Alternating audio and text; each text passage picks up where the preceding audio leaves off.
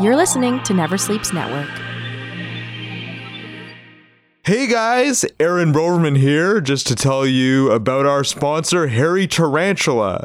Hairy Tarantula is our original sponsor. They're the OG sponsor. They were here in the very beginning when we were just a fledgling comic book show done out of some guy's bedroom. But they have some amazing product for you. Just go down to their store at 3456 Yonge Street and you can get your role-playing games, you can get your comic books, of course, you can get your tabletop games. They have everything. We got Pokemon cards, we've got Star Wars miniatures. They just have everything that you could possibly want. Plus, Leon, their owner, is an amazing dude. He's very honest, and he'll get you everything you need. And they have an amazing new space there at 3456 Yonge Street.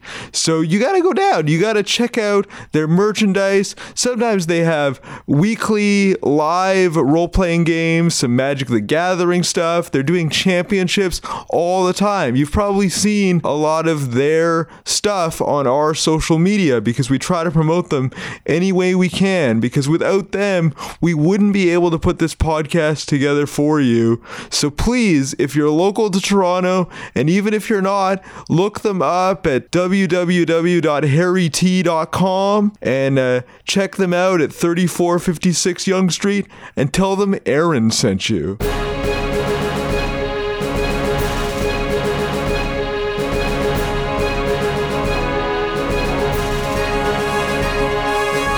You're listening to Speech Bubble, the podcast that goes one-on-one with Toronto's comic book luminaries.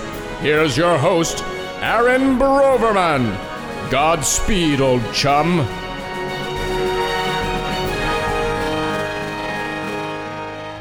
Hey, fan people, welcome to another episode of Speech Bubble. I am your host, Aaron Broverman. We're on Never Sleeps Network at neversleepsnetwork.com. Follow us on social media at Speech Bubble Pod. Don't forget to subscribe to the podcast and go to rate and review us on Apple Podcast, Spotify, Stitcher, Google Play. If you review our show and you DM me on social media at SpeechBubblePod, I will send you a comic from my personal collection.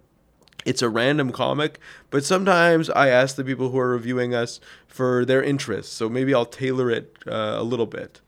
Anyway, do that. Rate and review our show so other people find us. Today on the show, we have sort of a Toronto legend of underground comics.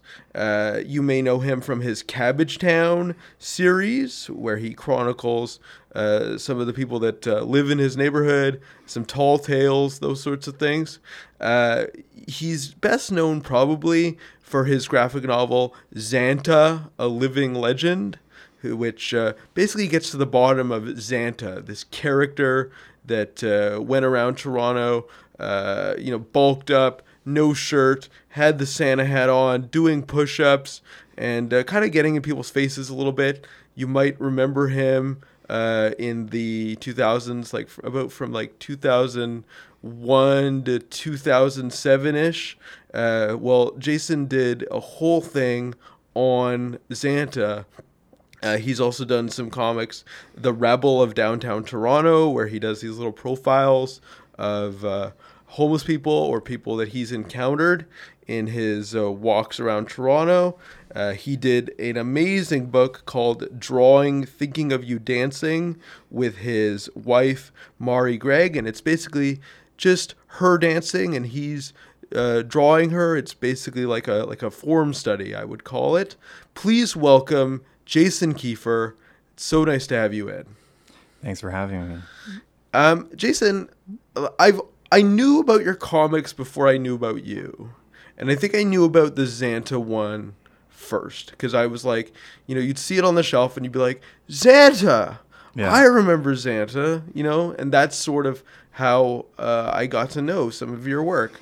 But before you started doing comics of your own, how did you get into them? Well, I would have been reading like newspaper comics, not so much comic book comics when I was a kid. Also, Mad Magazine. Oh, I love been Mad Magazine. a comic that I was into early on. Other than that, not much. Did you always were you always in Toronto? Yeah, I'm from Toronto. I was raised here. Okay, interesting.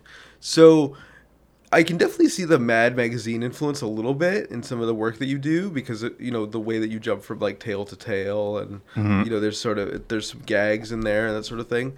So how did you go from being a fan of newspaper strips to wanting to make your own comics? What got you into that? Well, around the end of high school, I had a teacher who taught a creative writing class, and she introduced me to a bunch of the underground stuff. From there, I went to the Hairy Tarantula, picked up a bunch of stuff, started reading it, got into it. Chester stuff, Chester Brown, Seth. That's awesome.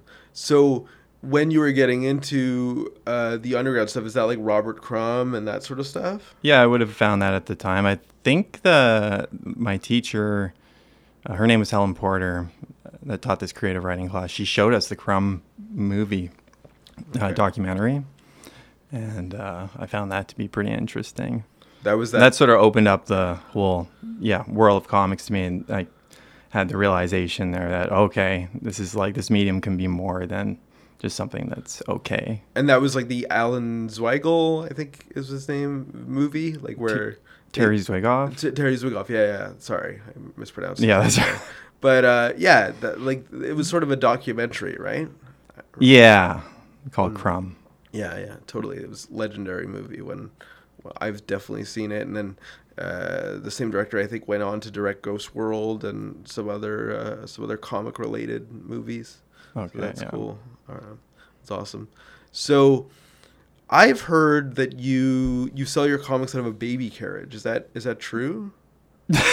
No. Okay. So that's hilarious. Where'd you hear that? Somebody told me that like if I wanted to buy Cabbagetown, all I would have to do is like go to your neighborhood and I'd see you around with like a baby carriage, selling your comics out of a baby carriage.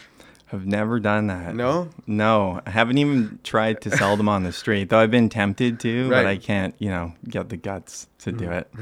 No. That's crazy. All right, so that person like an empty baby carriage? Yeah. Exactly. It's like pretty creepy. Exactly. Yeah. I don't know, something I heard. I don't know what happened, man, but it would definitely get some attention. Yeah. You should try it or something. I don't know. So anyway, but when your first comic that you did, was that the Rebel of Toronto comic? No. That was my first kind of novel length bound book deal. Before that, I did a series called Downtown Toronto. Okay. Also a self-published thing, and that went on for I think it was 10 issues or something like that. So similar kind of content, autobiographical, street stories, that sort of thing. What compels you to do comics on your own? On my own? Yeah, like it's not the money. So. No, self-expression and I have the drive to do it for whatever reason. It's hard to say why I want to do it. I think about it from time to time. I enjoy it, parts of it anyway. It's a lot of hard work. It is satisfying to finish a story. I like telling stories. Maybe that's what it boils down to. Were you always an artist? Did you always want to tell your stories in a comic medium? I painted quite a bit and drew early on, but no, the comic storytelling thing didn't come along until later for me. Yeah, until my late teens. Yeah, 18. I would say. Did you come to it on your own, or did somebody suggest it? Sort of on my own, but like, yeah, mostly the influence of this one teacher of mine. Okay, who Yeah. showed you the Crumb documentary? Yeah, and at that time I was writing short stories. I enjoyed doing that, and but when comics came along, they seemed like a better fit. Cool. Yeah. A lot of your subject matter has to do with, like you said, street and like downtown Toronto. What compels you about the city and that sort of street life, those sort of characters that you tackle? Maybe the chaos of it all, and this is what I've grown up in, and so it's sort of in my blood, and I think part of it is trying to work it out, trying to make sense of certain things, and yeah. Like when you encounter somebody, you're like, they would make a great subject for a comic? No, I don't consciously approach things like that. Okay.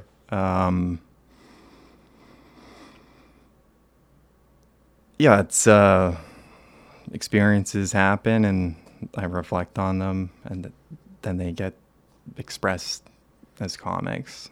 Right. Yeah. Okay. Interesting.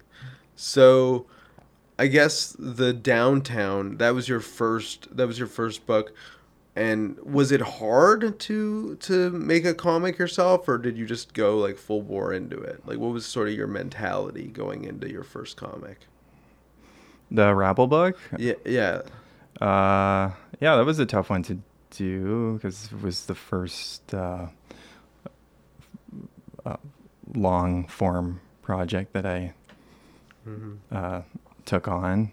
So from that point of view, it being a 80-page book, trying to maintain consistency over the project, that was a challenge. And sitting and thinking and reflecting about the different people that are around me, working through my memories and trying to get that all down on paper. Where did you find some of the people that are in the book? Because I know that like it's basically a bunch of profiles on a bunch of homeless people that you've encountered, or not homeless people necessarily. I would consider them to be street people or street characters. Okay. I actually did a count, and how many of the people in the book are homeless versus not. Oh, okay. It's less. Okay. I can't remember how many, but right. Less than 50%, and so that's kind of interesting. But people do assume that it's a book about homeless people, right? Though, a lot of them have homes, and I'm in the book, and I have a home. Yeah, there's like an artist. There's like an artist page, right? Yeah. Mm-hmm. Yeah. So, how did you just encounter these people walking around, or are they a pastiche of certain, like, did you take some qualities from a bunch of different people and sort of amalgamate them? Yeah, or? Some of the profiles are composites. Some are sort of even sort of fictional in a way, mostly fictional, and others are completely real as a caricature or whatever. Mm-hmm. But the information in there, would have come from all my experiences over. I forget how old I was when I did that book, but more than 20 years of walking around the city, and then it sort of all spewed out in that form.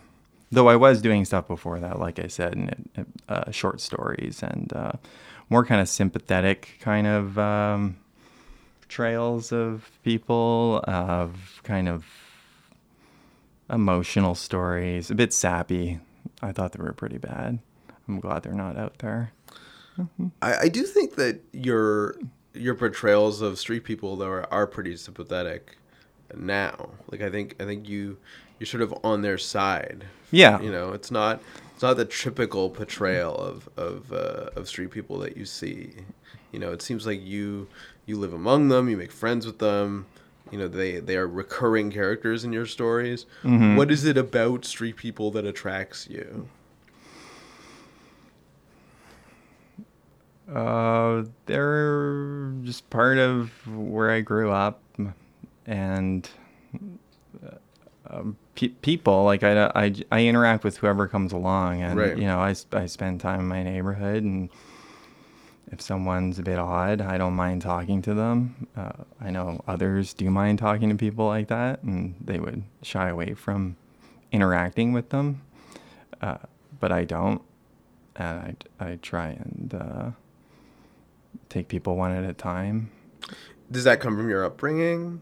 Like the idea that like you don't judge people that way? You're comfortable talking to anyone? Yeah, I think just being, yeah, maybe it was to do with the way I was raised, and just being in that environment, you sort of have to have a more open. I don't know. You could go either way with it. I guess you could choose to shut it out, or choose to be open to it, and I like going that way. So how were you raised? Like what was your childhood like? What were your parents like? Well, we mostly lived in downtown Toronto through my childhood. My parents are great, and I have 2 younger brothers. Nice. Yeah, we're a close family. Cool. Yeah. Are they also artistically inclined, or? Yeah, my parents both studied film in university at York. My father's a musician as well. So, yeah, they're artistically inclined, and they always encouraged it in me. And also my grandparents. My grandparents are both artists. That's cool. On one side. That's cool. So when I was reading The Rebel of Toronto, there was a bunch of people that I totally thought would be in there that weren't in there. There's a dude who hangs out at Yonge Dundas Square. I don't know if he's around anymore, but he was like a proselytizer. Is that the Believe guy? The Believe guy. Yeah. That's what I hear most often. Yeah. Is like, oh, why isn't the Believe guy in this the Believe book? guy in this book? Yeah. So why isn't he? There wasn't enough there to do a whole profile about him. Okay. I didn't know enough. And I wasn't going to go and interview him or something like that and be like, yeah, I'm going to put you in a book. And I could have done put him in, put in the basics, but it would have been, kind of a minimal sort of profile. Yeah. So that's why he did come up and I cut him. Oh. Yeah. Okay. Okay. What about, were you around when there was this dude in Toronto that would hang out around Osgood Hall with a bunch of rats? First it was rats. He had a long coat. He sort of looked like Peter Stormare. No. And he had a bunch of rats that would crawl on him. And then at one point he switched from rats to ferrets. Really? So like I saw this rat guy, and then I kept seeing him, and he would hang out right at the gate at Osgood Hall. And then at some point, they weren't rats; they were ferrets. I don't know what it was, but was that before your time? Or? I don't know if I ever saw him. Okay. Yeah. Yeah, I was like, "Where's that guy?" But nobody remembers him, so I feel like maybe I dreamed it. I don't know, because nobody that I know at this point is like, yeah, that guy. And it was such a crazy. It was like this dude in a long trench coat with like rats that would crawl on him and stuff. It's quite the image, yeah. Yeah.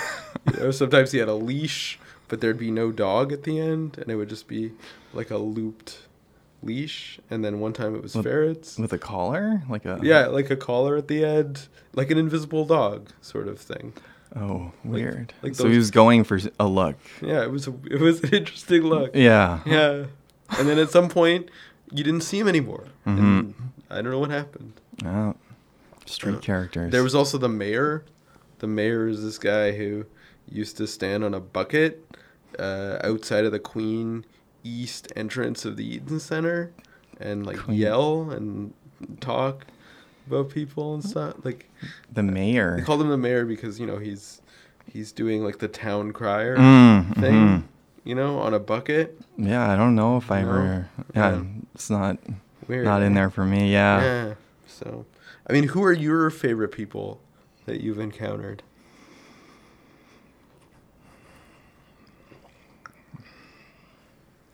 I don't know. I can't pick a favorite really. Well, I guess I picked Xanta as a favorite, but he was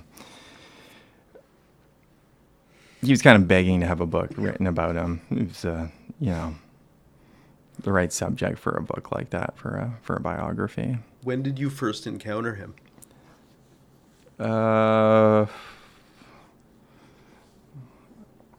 So yeah, it was whatever his peak was, kind of mid 2000s. I can't remember the year. I'd have to go back to I did a strip too about my first meeting with Xanta for Tattle Creek magazine, and that was all kind of outlined in there. And like, yeah, just what my immediate reaction was to the guy and why I ended up doing a book about him. And So tell us, what was your immediate reaction? it was sort of, I was shocked, a bit afraid, like, whoa, this guy's jacked and like off the hook and who knows what he's going to do. And then, I watched him for a little while and came to the conclusion that wasn't the case. He was like a busker kind of dude who wanted attention, and he was making a spectacle. Yeah, so that got me interested. And when I heard all the stuff about him being banned from downtown Toronto and the TTC, I became more interested for political reasons. Political reasons? Yeah, just because that really that goes against, but banning a person from public goes against my political beliefs. Right, public spaces Yeah. for everyone Right. type thing? Yeah. Okay. So did you tell him you were going to do a book about him? Like, Well, I asked what was him. the genesis of the book? I don't know if I called him up or flagged him down on the street or something. I think I must have done that because I didn't get in touch with him through someone. I'm pretty sure that I can't remember now. But anyway, I ended up interviewing him at his apartment with my brother. And then I dramatized it as a street interview in the book. I feel like it'd be really tough to get his phone number, or did he just give it? Yeah, did he just give it to you? I don't know. I can't remember. He had a phone and an apartment. He was living somewhere in Etobicoke, and yeah, we went and talked for a while. It was fun. He was relaxed and smoking, and he was dressed up in his Xanta getup. No shirt, like no full on. shirt, shorts, boots, and a Santa hat, and yeah, that was his thing. 364 days of the year. Except and on Christmas? he wasn't Xanta on Christmas. Yeah, pretty good. So did you start the book after he was already banned from places? Yeah. Okay. So at this point, had he retired the character, or No, he claimed was to he retire was the he was character? still out there performing, and yeah, Okay. he hadn't done that official retire yet. So yeah, like for Still people who active. don't know, this dude would come up just on the street and just randomly start doing push-ups, dressed as Santa, but with like Santa shorts, boots, a hat, and no shirt, completely yoked, like very fit dude, and just start doing push-ups and be like, yes, yes, yes, and Making growling sounds. And yeah, like just a weird dude. And then you start seeing him on like Speaker's Corner and in the background at like City TV, Breakfast Television, and just all over the place. For a while, it was like you couldn't go anywhere in Toronto without seeing Xanta. But then suddenly you didn't see Xanta anymore. And why is that? the authorities kind of clamped down on him more and more for whatever reason, and he got to the point where it was pretty much impossible for him to do it. If he was wearing the costume, he would just get stopped by the cops immediately. It started with Moses Znaimer and City TV, right? Like that was the first thing that he got banned from, right? Yeah, that's right, and it spread out from there. That was sort of okay. It was like you can't go around the City TV building because you're disrupting their shows or whatever, and then the radius expanded out from that building. So I read the book and I couldn't figure out why people had such a problem with Xanta. Like initially at City TV? Yeah, well, in general, like now he can't go on the TTC. Now he can't go anywhere. Now a cop is taking him to, he says, took him to like Niagara Falls and like put him in jail. Yeah, in there that was pretty crazy. And crazy stuff. So like, yeah, why was this particular guy the target? Like, do you have any theories? I think because he was so consistent and like everywhere all the time and relentless that he was the target. Whereas like other street characters kind of move along, or they're not as focused in their efforts as he was. To get attention and and it's weird because first public opinion was like really like go Xanta, whatever. Yeah. And then I started hearing things like he's assaulting women, he's in their face, like Xanta is like this underneath this Santa thing. There's like a sinister, sexual assaulting guy. I started hearing weird stuff about Xanta. Right. Like he would like be catcalling and catcalling or like trying to spray women with water so that he could see their their boobs and stuff and that kind of thing. From like the fountain at Dundas Young Dundas Square and stuff. So like all of a sudden you started hearing like these nasty things about Xanta. But then I read this book and I don't really know what to believe. Like what's your impression of him? Is he telling everything or? Well, probably not. Okay.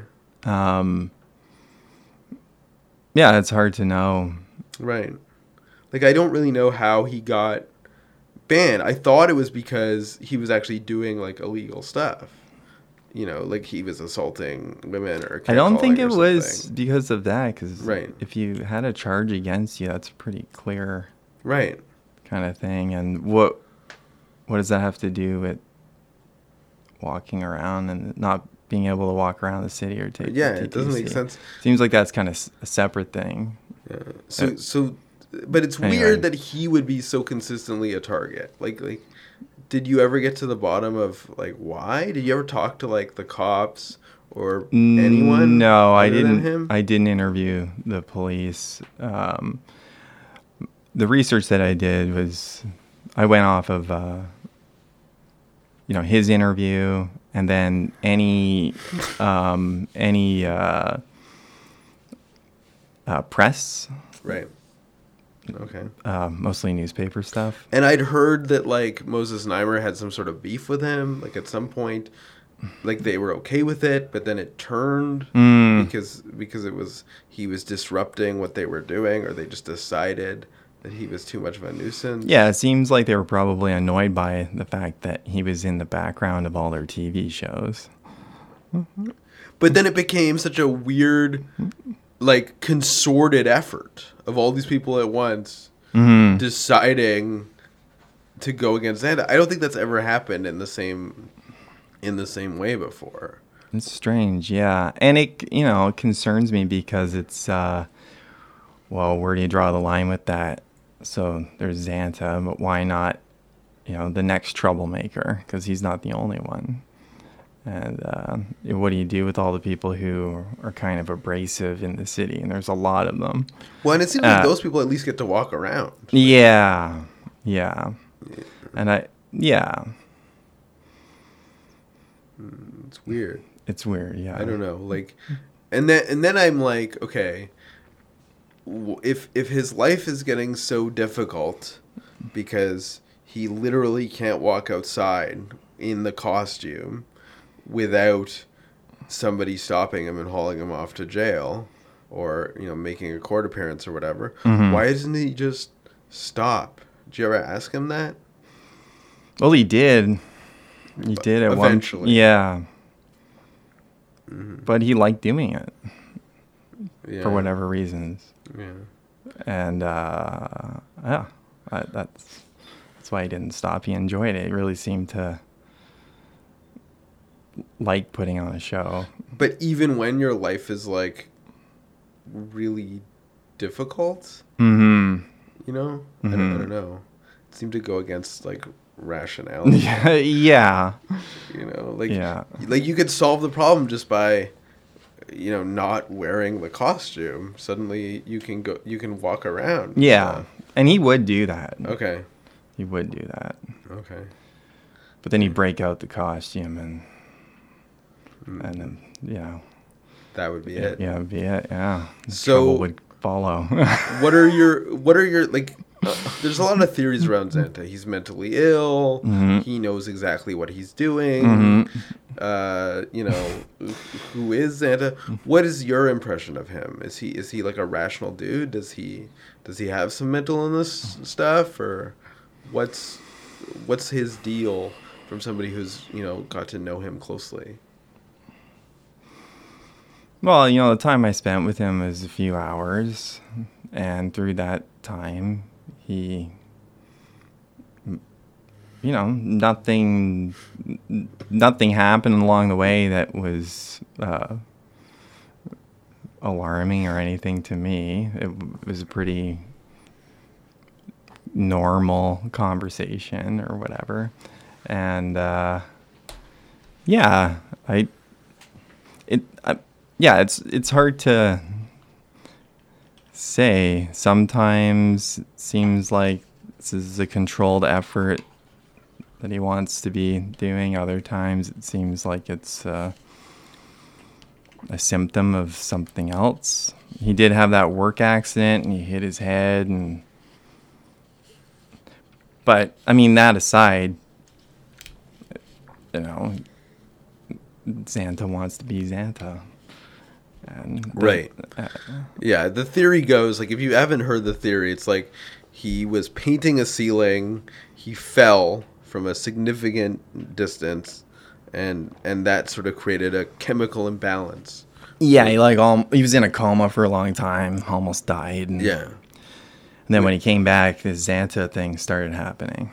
Yeah. So, and in your book, it says it's because he was inspired by his daughter. And like there's a bunch of different stories, right? Yeah. So the first one, I think, is the one about he was inspired by his daughter and her love of Christmas or something. Yeah, and that I guess his girlfriend left with his daughter, and he was doing this as something to get her back. Right. Okay.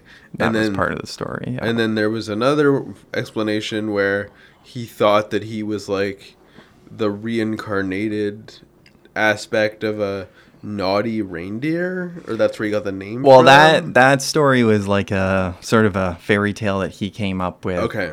As like a, something that he could turn into like a product. Right. The origin story of Xanta. Right, that he could like sell. A fantasy thing that, yeah.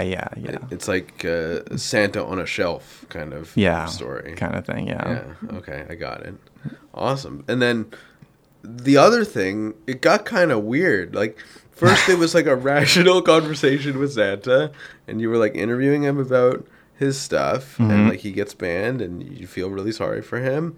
And then it became like, I'm gonna build a castle and have a moat, and I'm gonna make millions of dollars off of this Xanta thing, and I'm gonna live in a tower, and I'm gonna have subjects who every time a horn blasts, we're gonna all do push-ups at once in the middle of the town square in Toronto. Like you wanted to build a town. Yeah, it got a little wild, right? I think that's someone just imagining what they could have if they had that fame. Did he really? Did he really think that Xanta was going to get him there? I would think so. Yeah. I don't view it as being different than some teenager thinking they're gonna be a rock star. Right. But he was actually. So I don't think it's like crazy to want that. Right. Or whatever. But did he actually think that he was going to get it? I think so. Yeah. Okay. Interesting. And maybe in another world he would have. Yeah. We're in a different place. Yeah. Because Toronto's a bit uptight. It is a bit uptight. He exposed their uptightness for sure. What about the parade? Like, what did you think about? He wanted like 12 women to like, I guess, shuttle him around on like a chariot. Yeah, he wanted like to do, reindeer. Can you describe this for me? Like, what is it?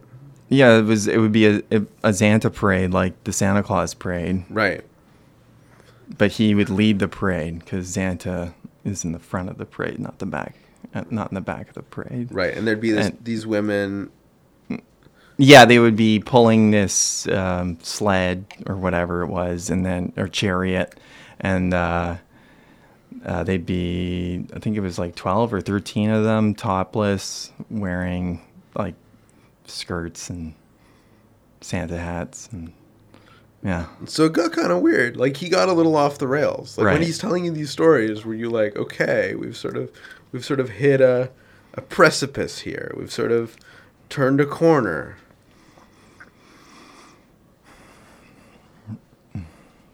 Well, I didn't have any comment for him on that, saying that he shouldn't do that or shouldn't want to do that. Yeah, you could say it's out there or whatever, but I don't know. Yeah, not something I would do. Right. So that's it. Made me wonder, because it's like some points he's super rational, and other points he kind of, like, you see the mental illness aspect. You could call it delusional, right? Or you could say that he's got high hopes, and he's at that time, at least early on when the thing had potential, maybe within the realm of possibility. Yeah, maybe he could have got a show. Yeah, I mean, there's people like, I don't know, there's tons of shit on TV. Yeah, totally. It's like, yeah. So then he kind of left, though, right? Because he just couldn't do the character anymore. Decided to shut it down after it just got. Yeah, I don't know exactly. All the things that would have happened, but.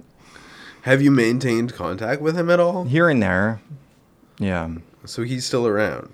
He's around, yeah, but I haven't spoken with him recently. Is he back in Toronto, or is he still... Because he was living in Brampton at one point. Yeah, I think he's in Etobicoke. Oh, okay. People keep spotting him around, so... The legend continues. I've never seen him, but apparently he's coming back, or... Okay. Oh, so you've never seen him? I saw him at the height of his popularity. Okay, but not recently. But I haven't seen him recently. Okay, yeah. Like from about 2008 on, I haven't actually seen Xanta. I mean, some of those videos on YouTube are great from like the peak time of what he was doing. It was just, yeah, hilarious. Some hilarious stuff. Right. But then he got like stamped out. Yeah. Yeah. Do you think we're still there? Like, do you think if the next Xanta comes, it's worse now. React the same way? It's worse now. Explain. Well, just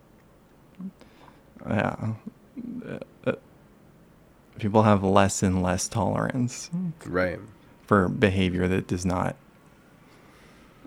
fit a mold or isn't behavior that they would engage in. I was sort of interested a lot by the testimonials.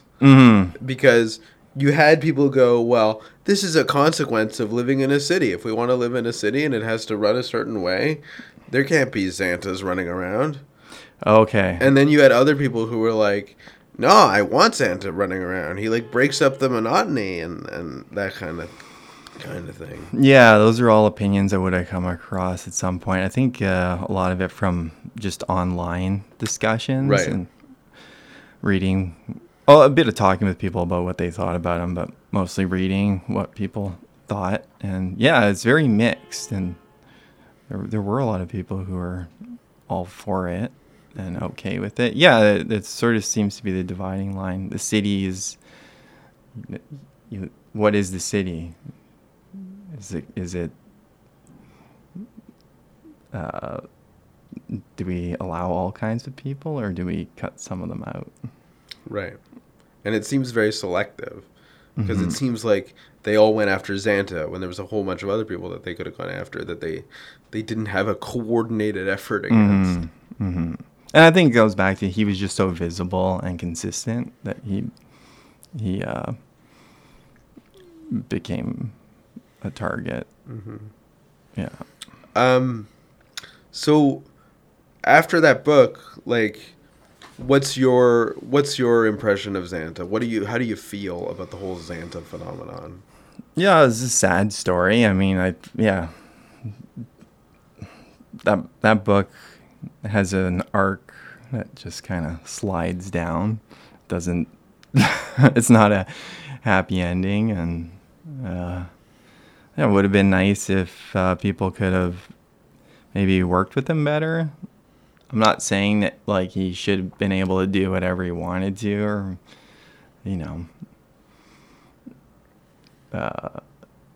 necessarily, but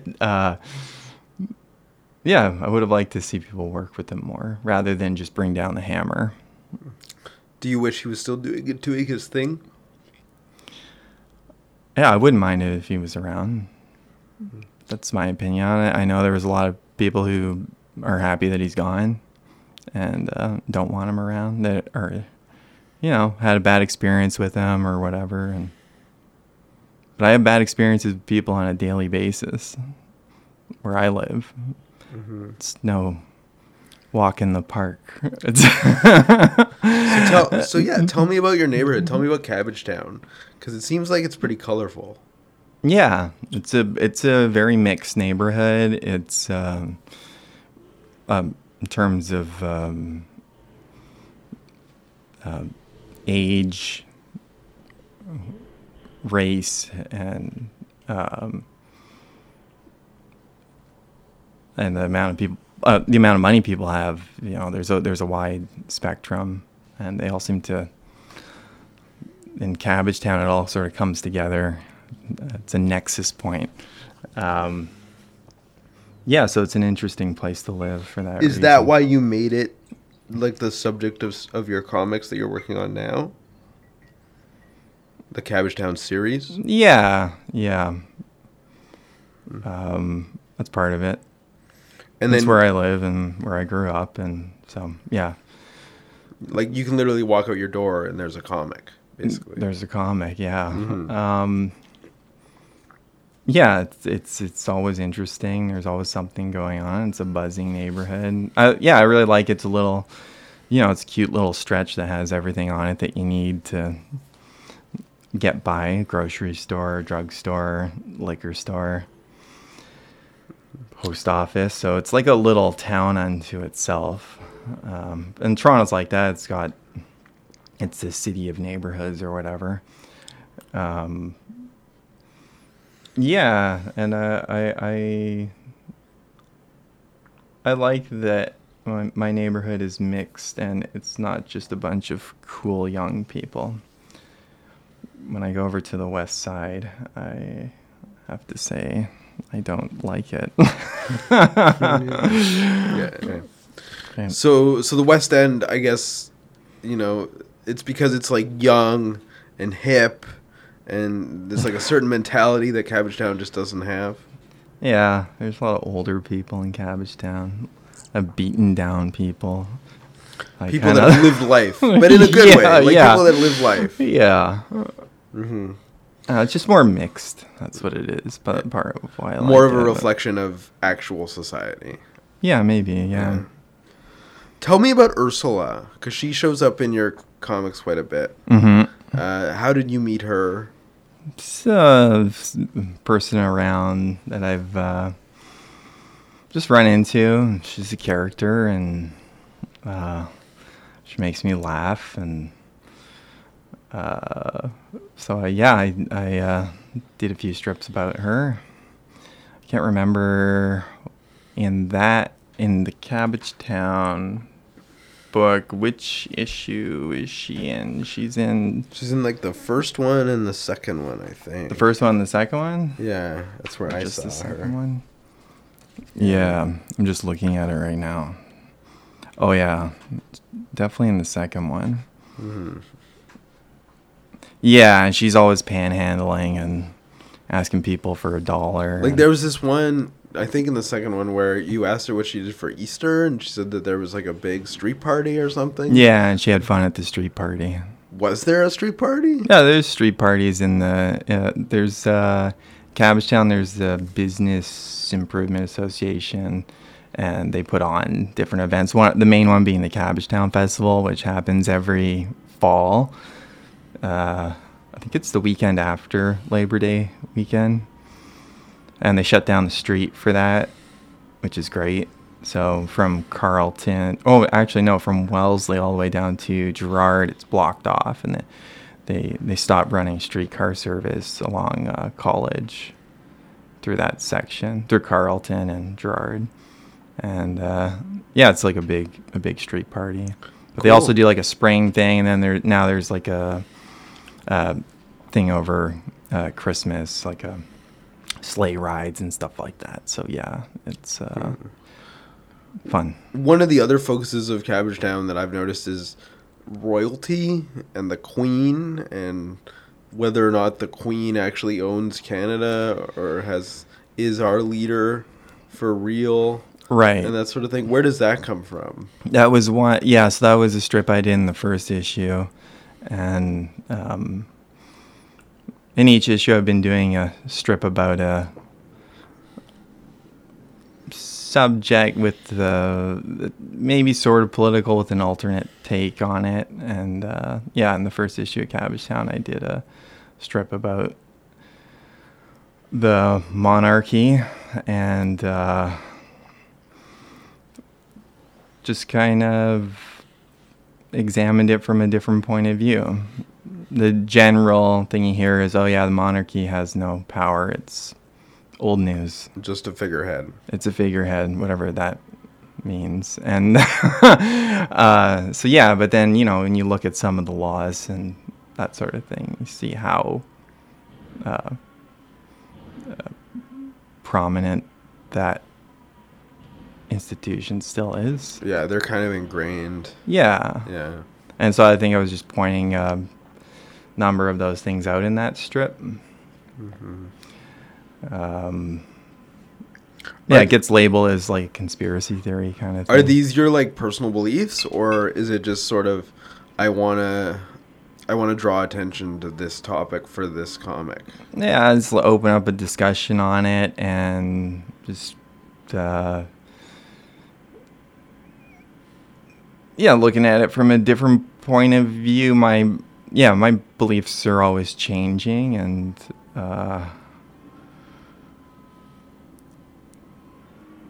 part of the reason for doing those kinds of strips is it gives me a chance to sit down and dig down,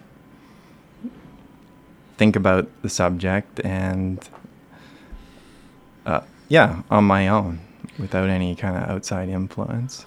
So tell me about Old Coyote. Where does that come from? Coyote's a Native American trickster character. Right.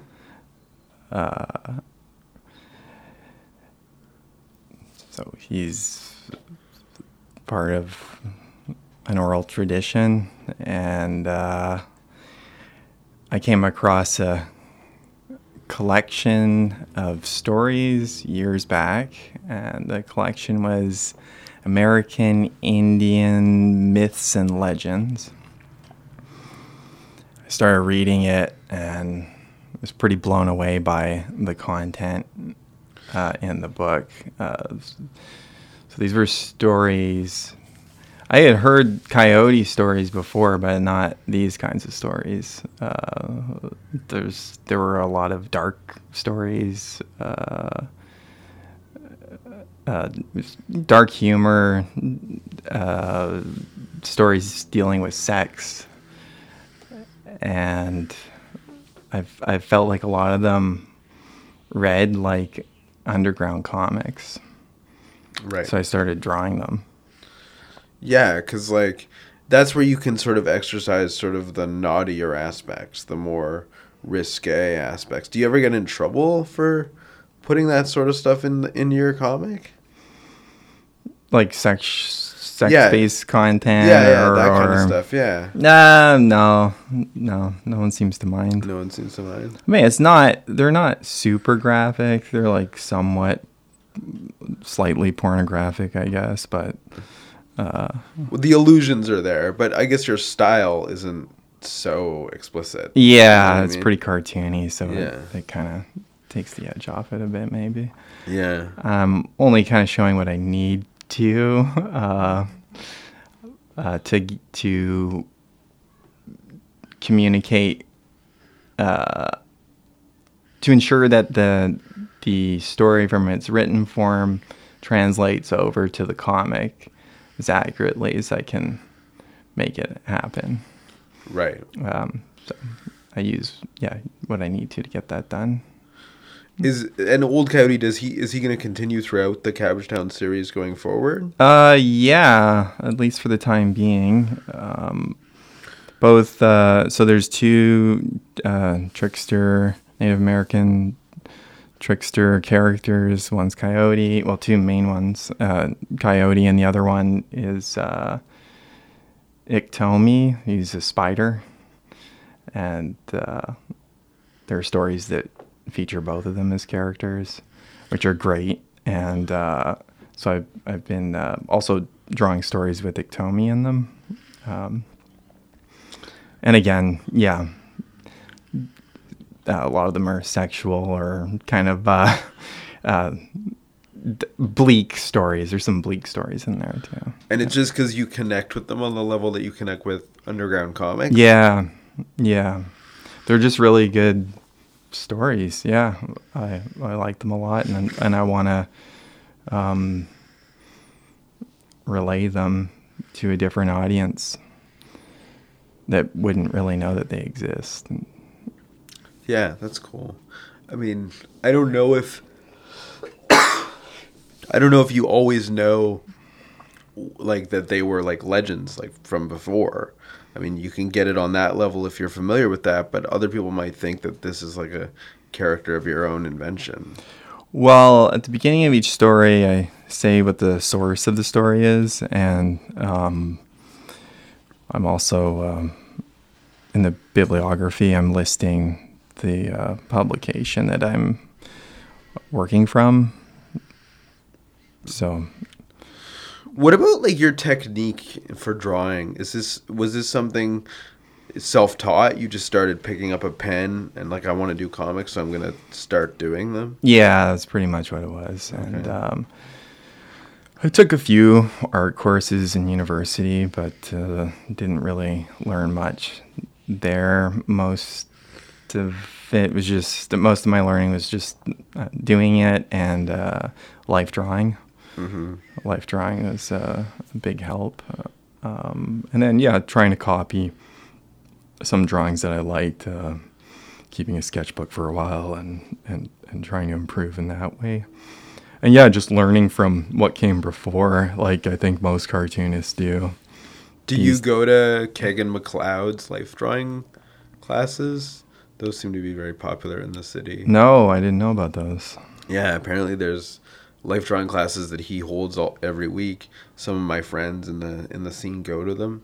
Nice. And in fact, like the life drawing stuff really brought to mind your Drawing You Dancing comic. That was very life drawing style. Yeah, that was It felt like an exercise in that kind of way, and that's the dance book, Drawing Things to Be Dancing, and that was. I worked from a video that Mari shot for that, and basically broke it down to a bunch of stills, and then took those stills and arranged them on pages in certain sequences to try and convey the flow of the dance, like take kind of the essential turning points in the dance to move it along, and then I drew from those photos, and it was good because a good thing to do, because I was forced to draw things that I would usually avoid, like difficult anatomical positions to draw. So I improved a lot doing that book. It sort of started as an exercise and then became a published thing, or were you always planning on publishing it? Well, we were planning on publishing it. That we wanted to do a project together, and didn't know how it would go really, but that was how it ended up. Yeah, so part of the project was Mari performing the dance. So it was basically an improvisation that she worked on for a little while, built it up. I took that video, drew the comic, and then we had a launch where she performed the original dance, a dance based on the comic, and then an ideal kind of version of the dance. Nice. So and everyone at the launch got a book, and it was great. Yeah, happy. Is she a professional dancer? Yeah. Cool. Yeah. Nice. That's awesome. And you guys are married, right? That's right. Yeah. So, drawing your wife, does that take on a different connotation? Just because of the relationship that you have? Yeah. I don't know. At the time, she was my girlfriend. It's fine. I enjoy it, and she likes it, so it's all good all around. Cool. Not really different than drawing a friend or something like that. Right. Cool. So you're just like, you were influenced by underground comics initially, and then you were just like, I want to be that. I want to do that. And that's just what you've been doing. Mm-hmm. Are you like, and you sell your books at what, like conventions or? Yeah, conventions and bookstores around Toronto, beguiling and selling a Hairy Tarantula for a long time, and also Silver Snail. Is it tough to like put together, a decent amount of money for your comics? Not really. Just there's a cost to it, and printing costs and that sort of thing, but it's all doable. And drawing's a pretty low cost activity. Right. Just paper and ink and brushes. So what keeps you doing it?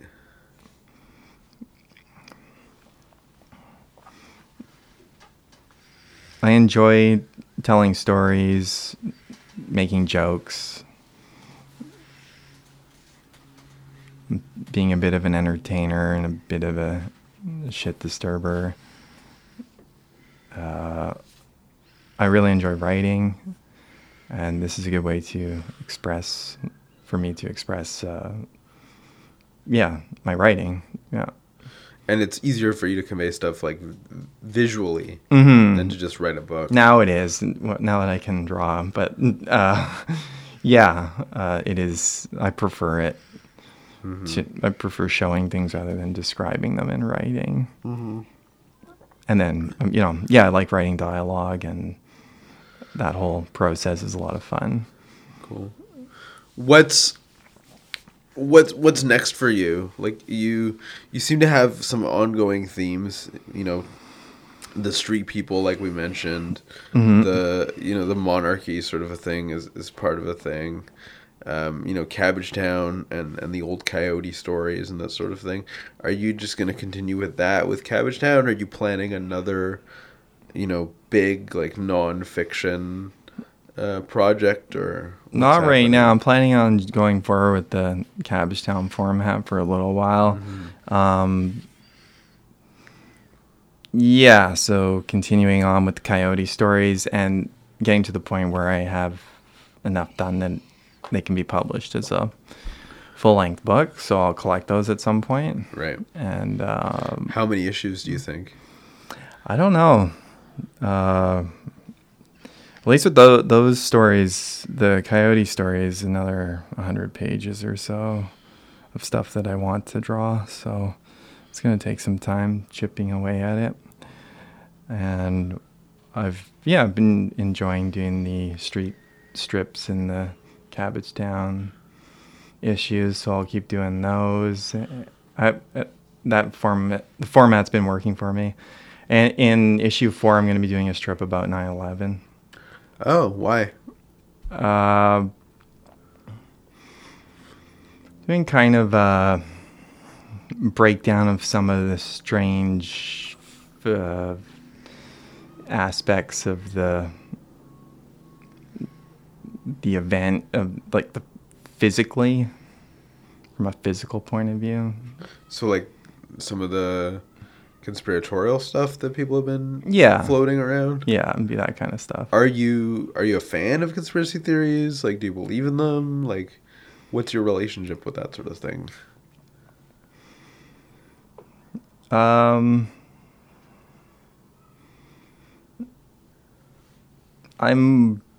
open to ideas that aren't the mainstream. Right. So yeah, some of the things I believe would fall into those categories. Mm-hmm. I wouldn't really view them like that, but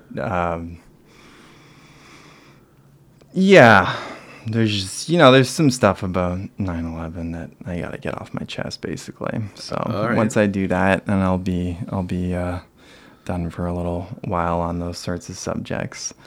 Do you ever get trouble for that kind of stuff? No, mostly people just kind of think, "Oh, that's weird," and yeah.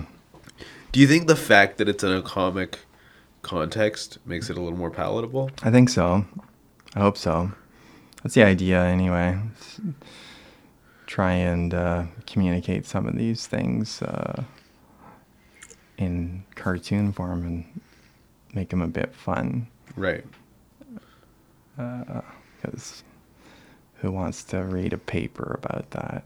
Yeah. Not me, even. Totally. So. And I guess you can get away with more. Like, even when you talk about like the street people profiles in the rabble of downtown Toronto, it seems like you can get away with more because you can say like, this isn't a real person, it's just a collection of people. It gives you, there's distance, right? That with drawing, it creates a certain amount of distance that you don't get with something like a photography. Right. Very different to go up to someone on the street and take a picture of them and to remember them and do a drawing based on your memory. Do you find working in fiction is easier than something like a research project like a Xanta, or, when you're focusing on like real people? No, I haven't really. Do you mean like the? Just like I've done like the. Because I would call Xanta something like comic journalism. Yeah. Whereas. Or biography, or yeah. Sorry, Cabbagetown is like more traditionally, like an anthology collection of fictional stories. Mm-hmm. You know what I mean? So, I would think that the comic journalism part would be a little bit more challenging. Yeah, in one way. Yeah, because it's just the research factor and pulling all that information together and making sure everything's in order. You have to be a lot more thorough than, say, if I just do a one-off page about an experience I had on the street. It's not really something I have to fact check or whatever. I think you really excel at it, though. Like, I think there's a niche of doing stories about, people that people always wanted to wonder about but never quite knew. Mm-hmm. We need somebody who's a comic artist who's like digging into that kind of thing. I feel like you could be like the Joe Sacco of Toronto. The Joe Sacco of Toronto, yeah. You know what I mean? Are there any plans to do any more of that stuff, or just? Yeah, I mean, ideas come to me here and there for that, Right. but nothing in the immediate future. Cool. But yeah, it could happen. Probably will. Nice. All right. So where can people follow you if they want to buy your comics and stuff? You can buy comics on my website, jasonkiefer.com. I also started a Patreon page, and so I'm posting a strip on there every week. So that's patreon.com/cabbagetown. Nice. So, yeah. And Jason Kiefer is spelled Kieffer. That's right. Awesome. So check him out, Jason Kiefer. Great to have you in. Are you on social media at all, or is it No, I'm not. just on the website? Yeah. That's cool. That's cool. All right, man. Well, thanks for coming in. I hope you you enjoyed yourself. I liked getting deep on the whole Xanta thing. I think we all learned something here. Well, thanks for having me. Yeah, it's been good. All right, and we'll see you next time on Speech Bubble. This has been Speech Bubble. See you in the future, friends. Never Sleeps Network. This has been a Never Sleeps Network production, executive produced by Alex Ross. For more information and content, visit neversleepsnetwork.com.